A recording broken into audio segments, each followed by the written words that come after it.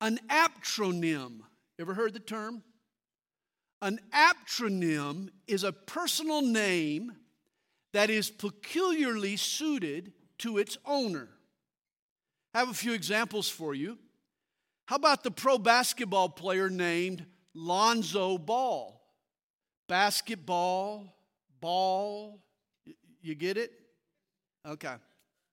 Or the BBC meteorologist Sarah Blizzard. Or the Jamaican sprinter Usain Bolt. That's a great name for a sprinter, Bolt. Or the Australian tennis player Margaret Court. Or the baseball player Prince Fielder. Or the Starbucks executive Rosalind Brewer. You got it. Or how about former White House press secretary Larry Speaks? I like this one. He was a famous sanitary engineer. His name was Thomas Crapper.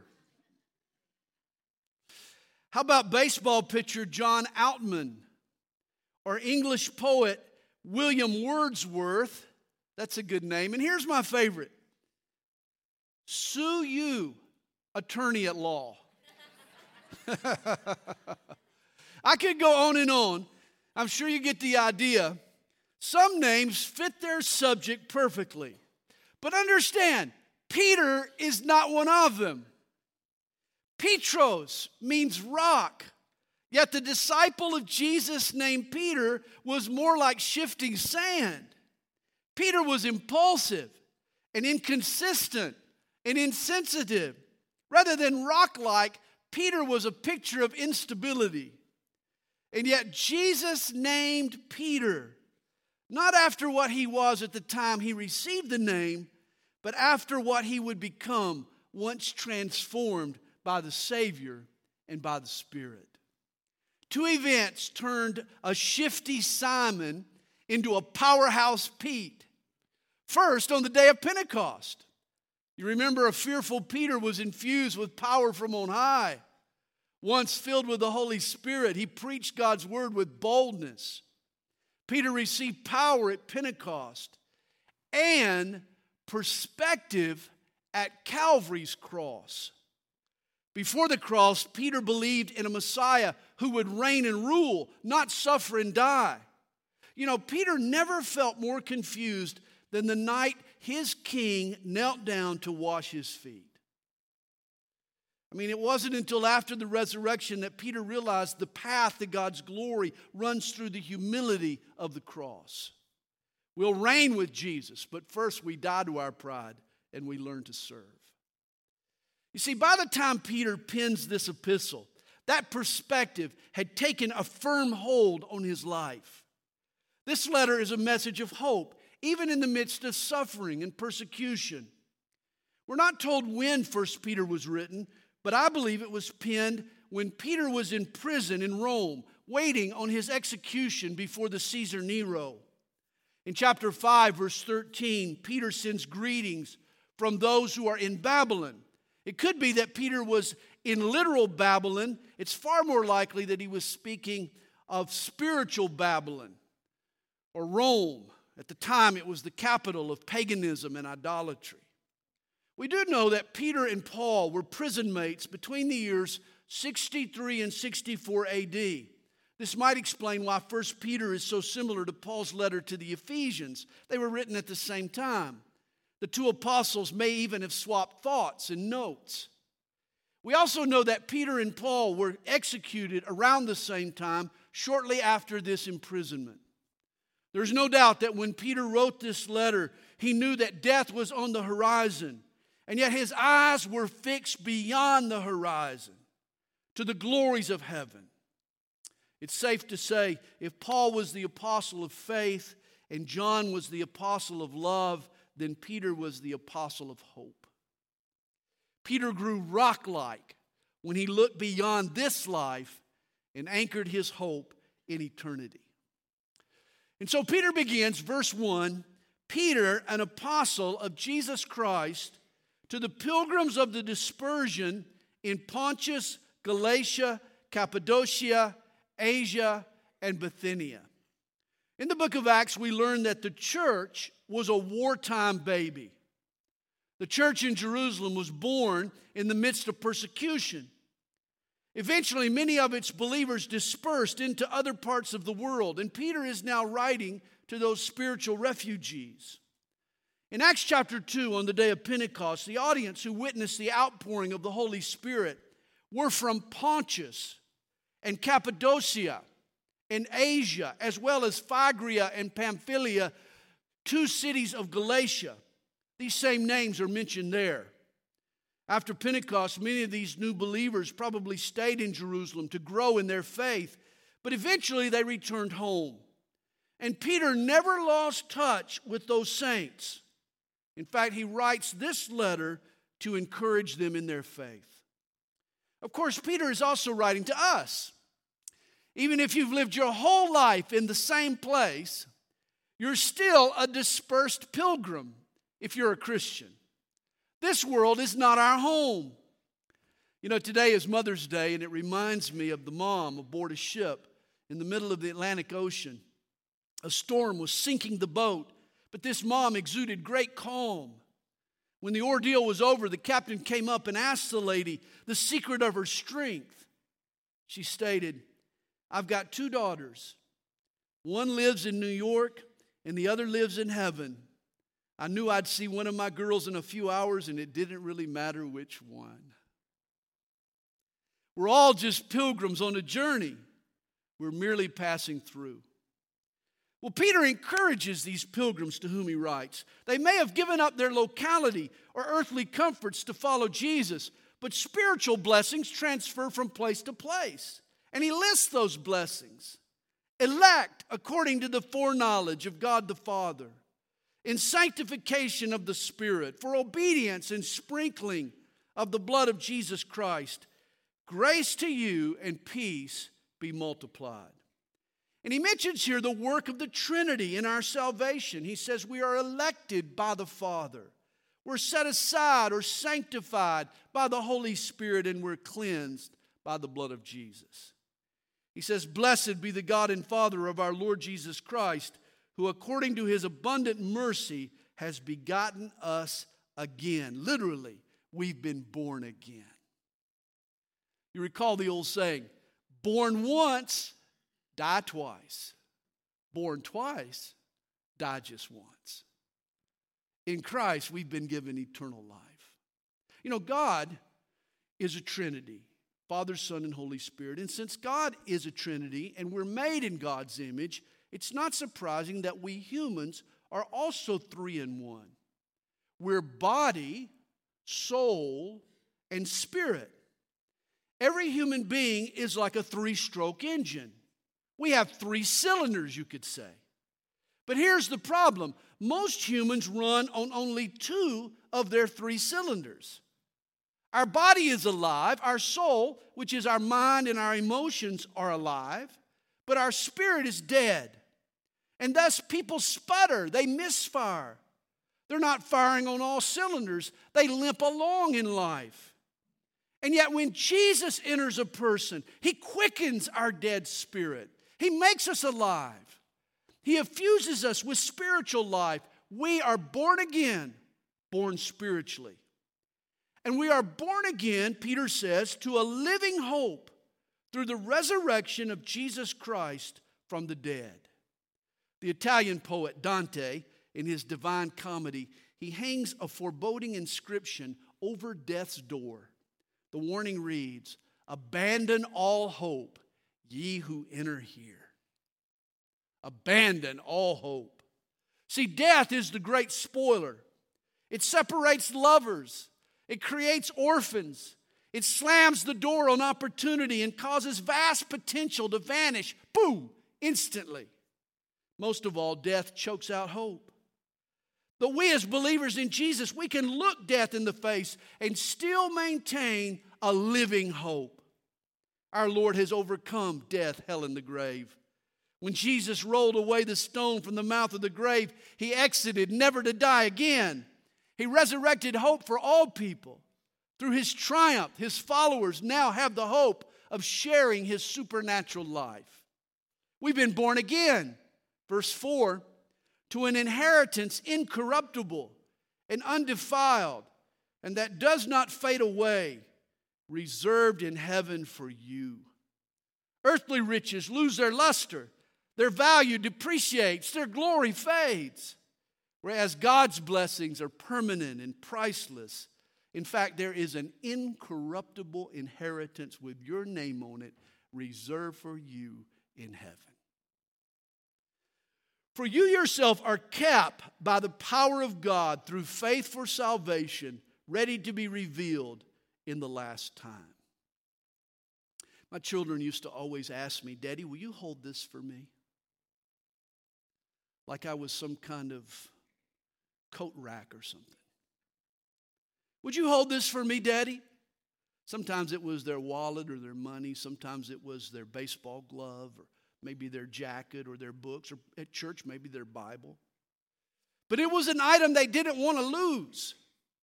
And they trusted it to their dad. And you are an item that God doesn't want to lose.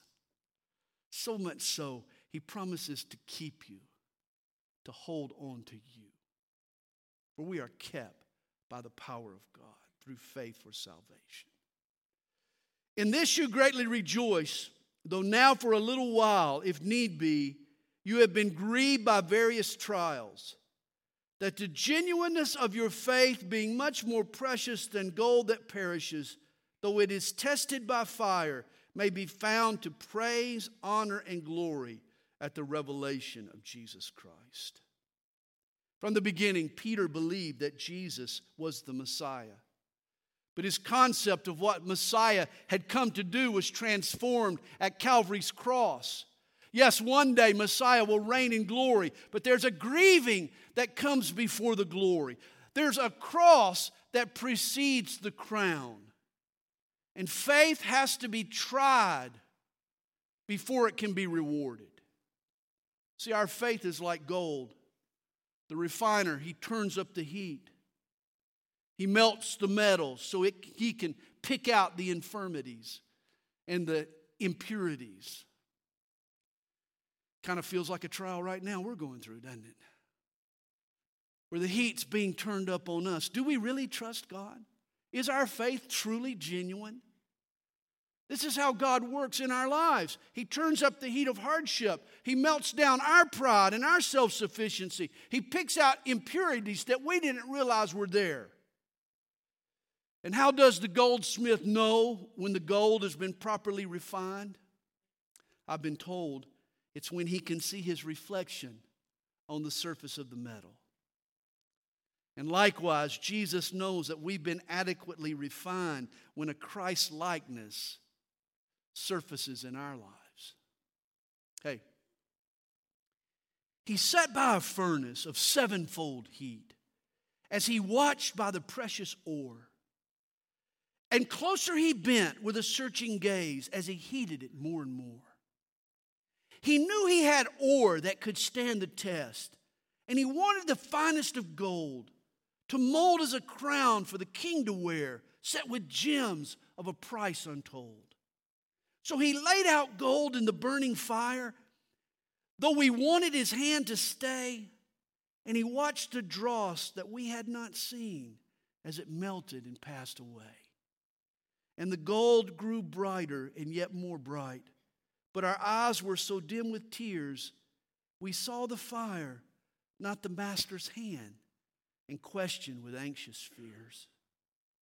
Yet our gold shone out with a richer glow as it mirrored a form above that bent over the fire, though unseen by us, with looks of ineffable love. Can we think it pleases his loving heart to cause us a moment of pain? Oh, no.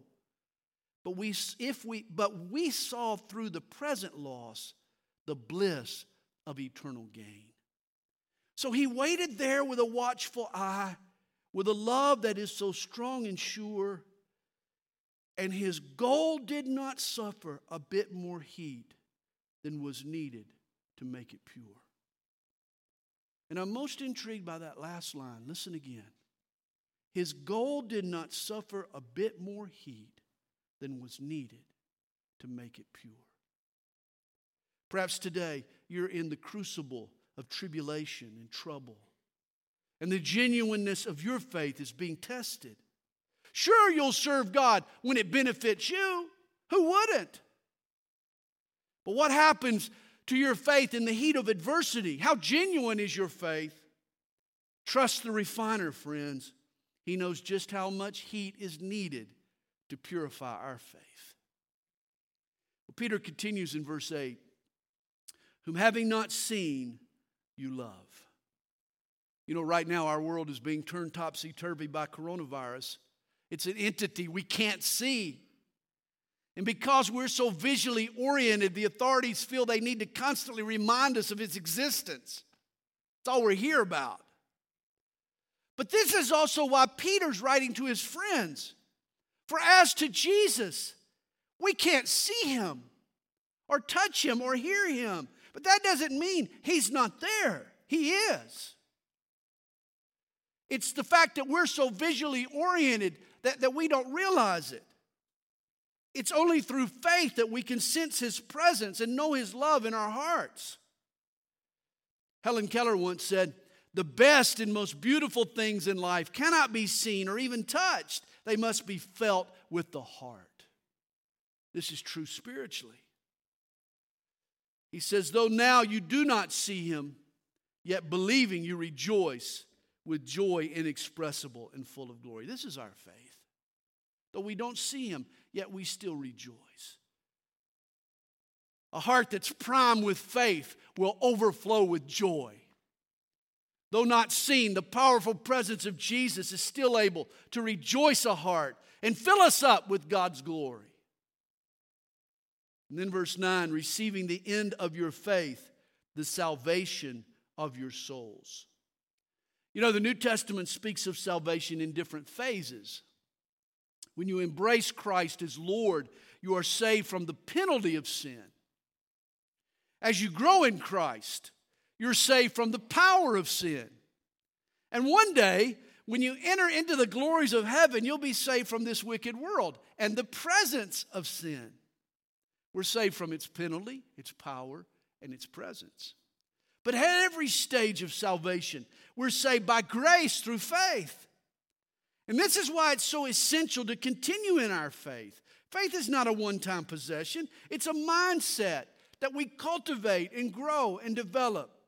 He says, receiving the end of your faith, the salvation of your souls. Of this salvation, the prophets have inquired and searched carefully, who prophesied of the grace that would come to you, searching what manner of time the Spirit of Christ who was in them was indicating when he testified beforehand the sufferings of Christ and the glories that would follow. To them it was revealed that not to themselves, but to us they were ministering the things which now have been reported to you through those who have preached the gospel to you by the Holy Spirit sent from heaven. What he's saying is that the Hebrew prophets, what they said about the Messiah is exactly what the ministers of the gospel have preached about Jesus. There was no contradiction in the Old Testament and the New Testament message. The gospel of Jesus was not a man-made invention. It had been sent by God's Spirit. And then Peter adds an interesting thought. The gospel reveals truths, he says, that angels desire to look into. Don't you find that intriguing? That the gospel appeals, it interests the angels? You know, it stunned the heavenly host when their eternal king humbled himself and became a man. Can you imagine that from the incarnation from the angel's perspective? It must have horrified them when he let himself be nailed to a Roman cross. The King of the universe? Why? They must have screamed. For thousands of years now, the angels have tried to comprehend the depth of love God has for these human creatures like you and me that were made from dust. Why is God so interested in them? You know, I imagine the angels are sort of like Dr. Spock. They're logical, they're non-emotive Vulcan type in their composition. They have a hard time grasping the divine emotion called love. But grace is even harder. Love that's undeserved is totally beyond their understanding. Why would God love creatures that are so unlovable? This is the preoccupation of the angels. And if angels spend all of their time pondering God's grace, wouldn't it be worth our while to do the same? Verse 13, he says, therefore gird up the loins of your mind, be sober, and rest your hope fully upon the grace that is to be brought to you at the revelation of Jesus Christ. Gird up the loins of your mind. That's another way of saying, get some focus. Get serious about what? About God's grace. He says, as obedient children, not conforming yourselves to the former lusts, as in your ignorance, but as he who called you is holy, you also be holy in all your conduct, because it is written, be holy, for I am holy. Here's another thing to get serious about. We need to be holy. Recall the word holy means to reserve or to treat as special. You know, when we think of holy objects, we imagine relics that might have a supernatural quality. We think about the Ark of the Covenant, or the Shroud of Turin, or maybe even the Holy Grail. These are holy objects. But any item can be made holy simply by dedicating it to God. Say I have a coffee mug that I refill every morning. And let's just say I drink from this coffee mug when I spend my time with God. I use it exclusively for that purpose. To me, it becomes a holy mug. And likewise with people. You and I aren't holy because we possess some kind of spiritual quality. We're holy because our lives are reserved for God's purposes. Look into my face, and what do you see? You see a holy mug. A holy mug, that's what you see. Yes, it's just a plain old mug, but guess what? It belongs to God. That's what makes it holy. It's His mug. That's what makes anything holy, that it's been reserved for God. We need to be holy. He says in verse 17, and if you call on the Father, who without partiality judges according to each one's work, conduct yourselves throughout the time of your stay here in fear, knowing that you were not redeemed with corruptible things like silver or gold from your aimless conduct received by tradition from your fathers, but with the precious blood of Christ as of a lamb without blemish and without spot. In Christ, you've been redeemed. You need to understand the incredible value that God sees in you. You know, to us, redeemed is a religious word. It's a church word. We don't give it much thought. We rarely associate it with everyday life. But in the Roman world, it was a word that sparked instant hope. Redeemed. You see, the empire's 60 million slaves went to bed each night dreaming of their redemption. That someone they knew, or perhaps themselves, could purchase their freedom. Just a few coins could free a Roman slave. But here he says that freedom from sin is much more costly. Freedom from sin doesn't occur through some corruptible coins, but it requires the blood of a perfect lamb, Peter says. Our redemption isn't paid with precious metals, but with the precious blood of Jesus Christ. And in Christ, you are of extreme value. You have been bought with His precious blood. Verse 20, for He indeed was foreordained before the foundation of the world, but was manifest in these last times for you through Him believe in God, who raised Him from the dead and gave Him glory, so that your faith and hope are in God. The cross of Christ was in the heart of God prior to the earth's foundations. Now His love has been revealed, and we've believed. And since you have purified your souls in obeying the truth through the Spirit in sincere love of the brethren, love one another fervently with a pure heart. God has shown us such great love. Now anyone who receives that love needs to love in return. And then verse 23, having been born again, not of corruptible seed, but incorruptible. From the moment we're born, we start to die. This is the reality of life. A flower blooms, then it slowly begins to fade.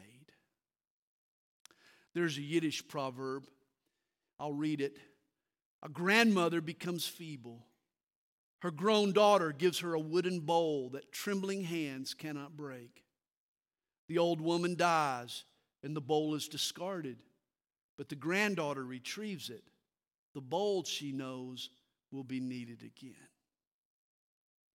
We're all going to fade and eventually die. You know, scientists still don't understand the mystery of aging. Normal human cells can grow in tissue cultures and reproduce themselves for many generations. But then one day, for no apparent reason, they start to degenerate and die. It's as if the cells are pre-programmed with death. It's as if death were written by the genetic language into the fertilized egg.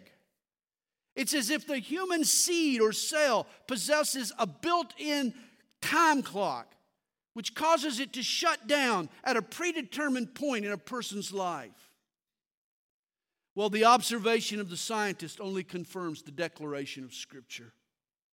For human seed is corruptible. It deteriorates. It breaks down. Physically, you were born to die, but spiritually, you have been born again to live forever. For the new birth results not from corruptible seed, but from incorruptible seed. And what is that incorruptible seed? Through the Word of God, which lives and abides forever. Spiritual life occurs in the human heart when the Word of God, like a seed, takes root in a repentant heart. And since the seed of God's Word abides forever, the life it produces in us is an eternal life. He says, because all flesh is as grass, and all the glory of man as the flower of the grass. The grass withers and its flower falls away, but the word of the Lord endures forever. Now this is the word which by the gospel was preached to you. One of the most powerful visuals I've ever witnessed was at a local funeral that I once attended. After preaching this very forceful sermon, the officiating pastor, he walked off the platform and he went to escort the casket up the aisle. But as he walked past the body, he reached over to the flowers that were adorning the top of the casket. And very boldly, he reached over and he grabbed one of the flower petals and he yanked it off the top of the casket. And then in dramatic fashion, he wadded it up in his clenched fist, and then he threw those flower petals down on the floor of the church. And he quoted this verse, "The glory of man as the flower falls away, but the word of the Lord endures forever." I'd suggest we all build our life on God's word, not on earthly glory. And then chapter 2 tells us, therefore, laying aside all malice, all deceit, hypocrisy, envy, and all evil speaking. Have you laid aside those things? I hope so. As newborn babes, we've been born again. The first stages are as a newborn babe. As newborn babes, desire the pure milk of the word, that you may grow thereby, if indeed you have tasted that the Lord is gracious. Now that you've been born again, as a spiritual baby, you need the milk of the word. Have you ever watched a little baby root? You know, their mouth just kind of goes for that mother's nourishment, that mother's milk. They just start groping and sucking and searching for its mom. Rooting is its one pursuit. And this is how we should seek the Lord. when it's spiritual feeding time, rather than look to worldly pleasure. We need to root for our Lord. We need to look to the things of God. We need to hunger after spiritual things. He says, coming to him as to a living stone, rejected indeed by men, but chosen by God and precious. There's a legend associated with Solomon's temple that during its construction, the cornerstone was quarried first. But when it arrived on site, the builders didn't recognize its importance, and so they tossed it aside. It wasn't until the structure was nearly completed that they needed the cornerstone. And they realized their mistake. They raced back to the stone that they had rejected. Indeed, this is how the builders of Judaism had treated Jesus. They didn't realize that he was God's chief cornerstone, and so they rejected him. But one day, and I believe soon, the Jews will realize their mistake. They'll repent of their sin, and they'll receive Jesus again as the chosen of God, the chief cornerstone. And then verse 5, you also as living stones are being built up a spiritual house. The Jewish temple stood on top of Mount Moriah in Jerusalem, but the New Testament temple is a spiritual house made up of living stones, the church. We don't have to meet together. The building is not the church. We are the church, the body of believers.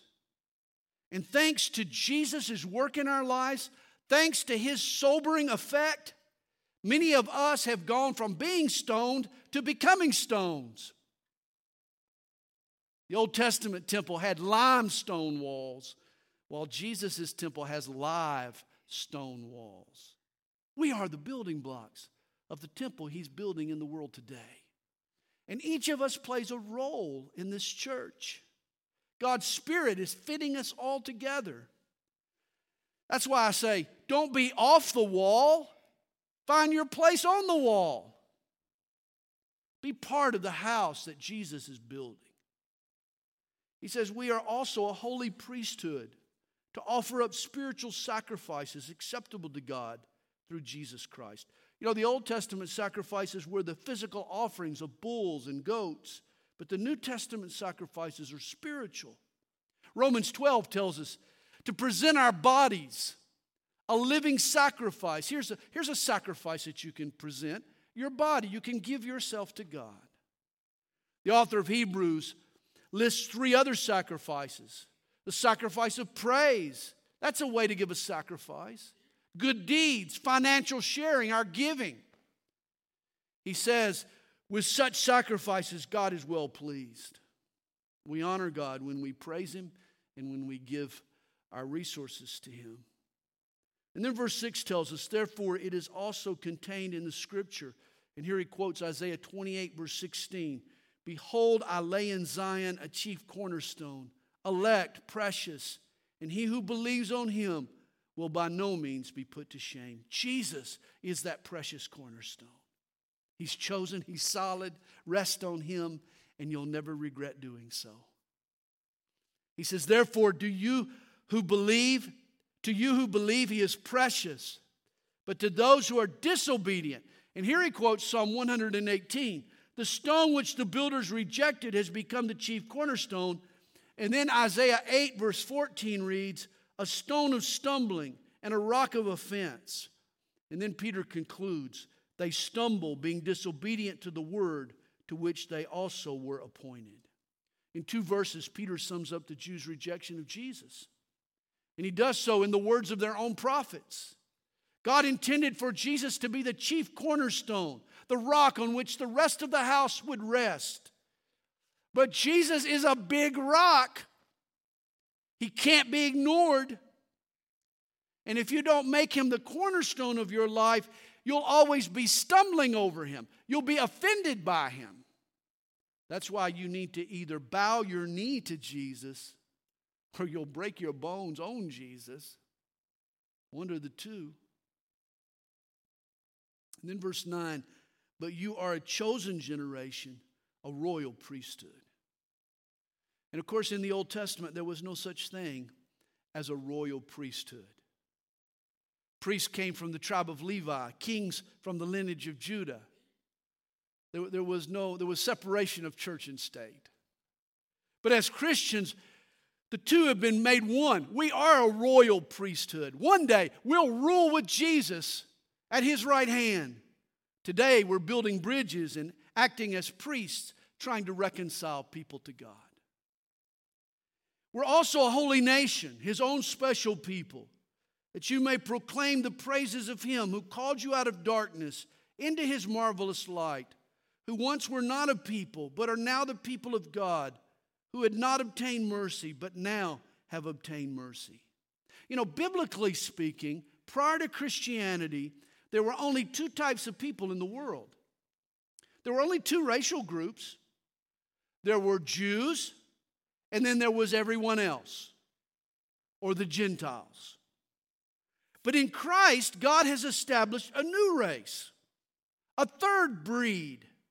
He's created a people who were not a people before, made up now of both Jews and Gentiles, who have been called out of the darkness and into his marvelous light. And who are these people?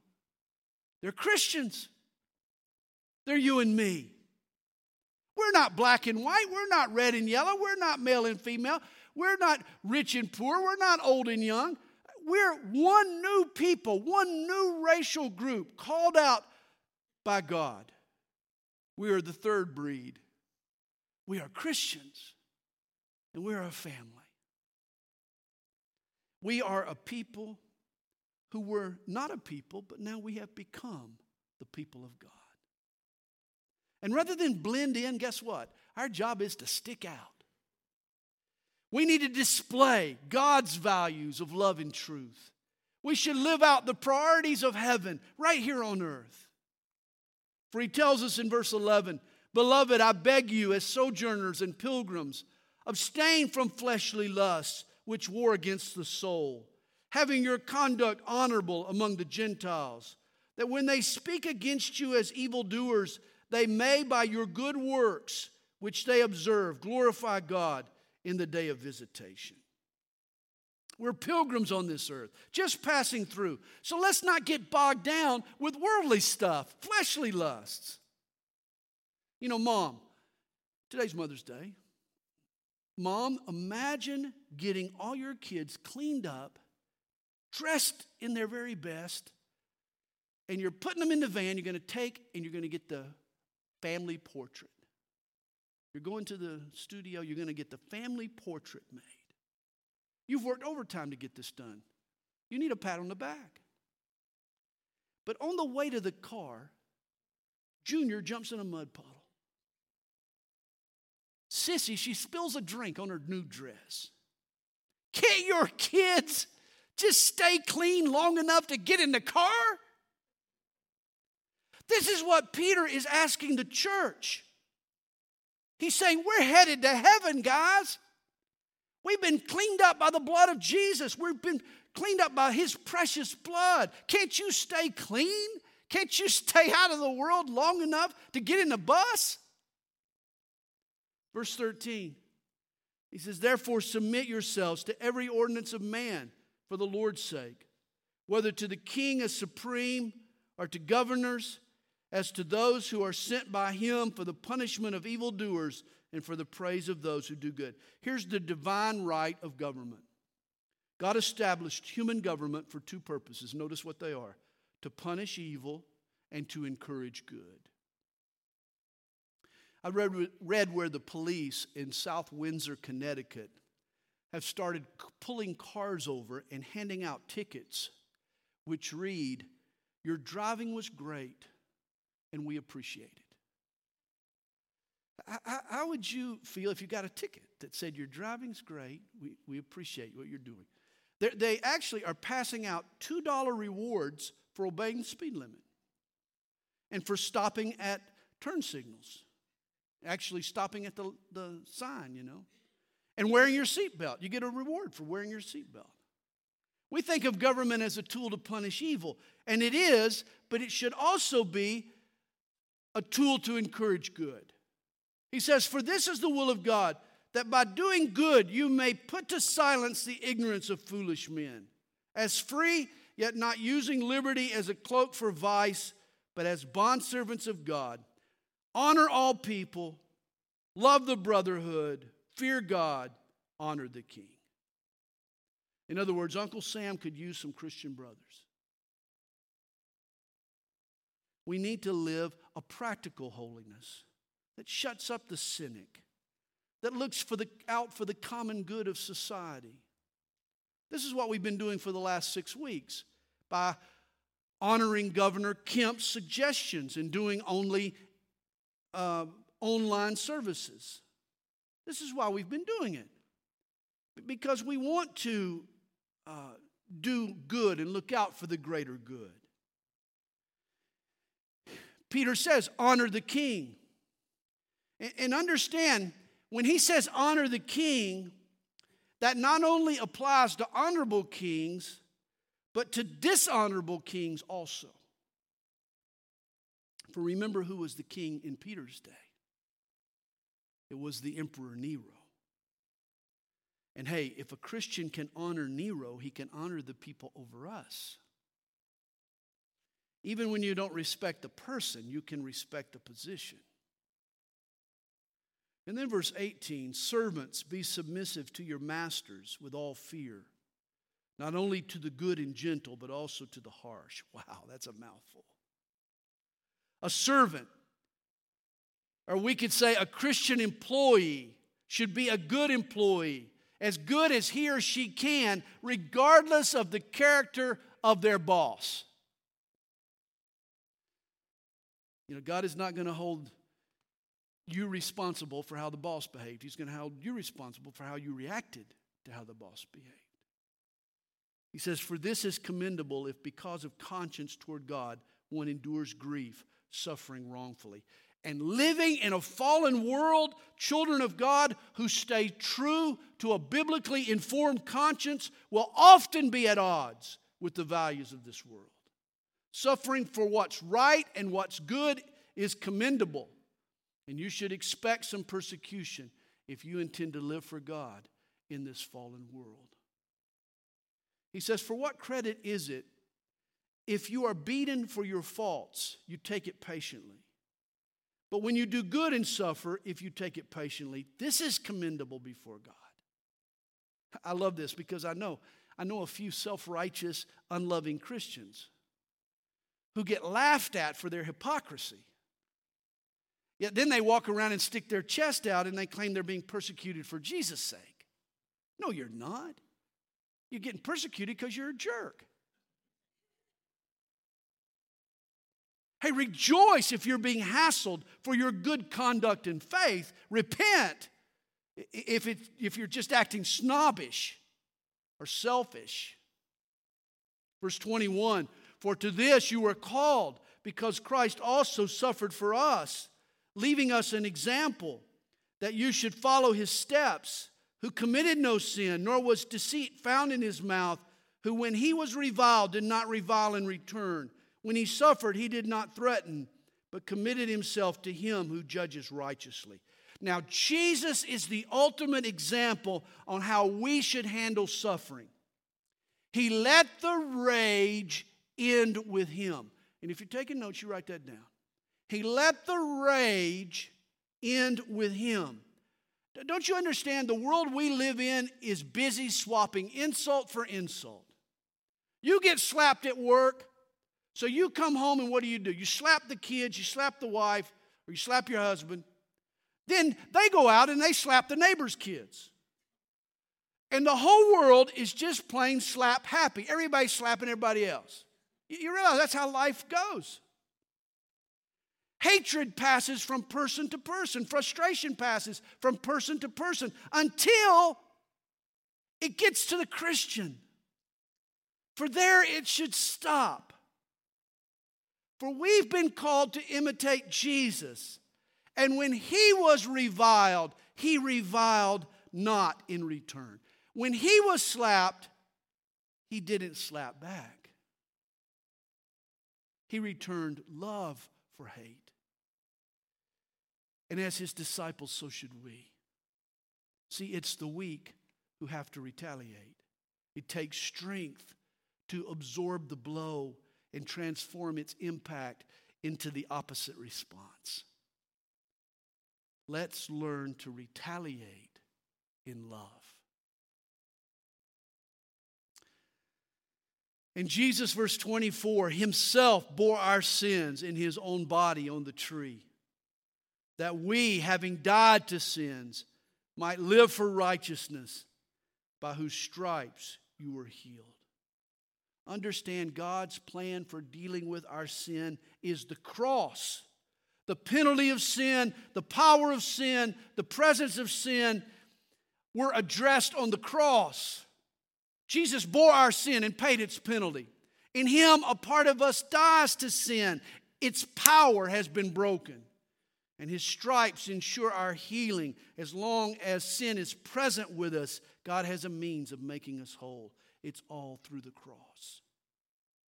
He says, for you were like sheep going astray, but you have now returned to the shepherd and overseer of your souls. What a beautiful image that is. You know, they say sheep are so dumb they'll follow each other off the cliff if you don't stop them. And we're like dumb sheep. I hate to say it, but we are. Constantly losing our way, going astray, until Jesus, the Good Shepherd, rescued us from the brink of destruction and brought us back into the fold. Now let me close with a question. Can you name the only man-made thing in heaven? Can you name the only man-made thing in heaven? Well, the only man-made item in heaven is the scars Jesus bore in his body. We nailed Jesus to that cross. It was history's ultimate tragedy, yet God has used it to engineer the ultimate blessing. His pardon, his healing, his redemption, his new life now comes through the cross. Hey, from one dumb sheep to another, Christianity is not a bad deal. A new power and a new perspective changed Peter, and it'll change you. Trust in Jesus' work on the cross and trust in his Spirit's work in you. Father, we thank you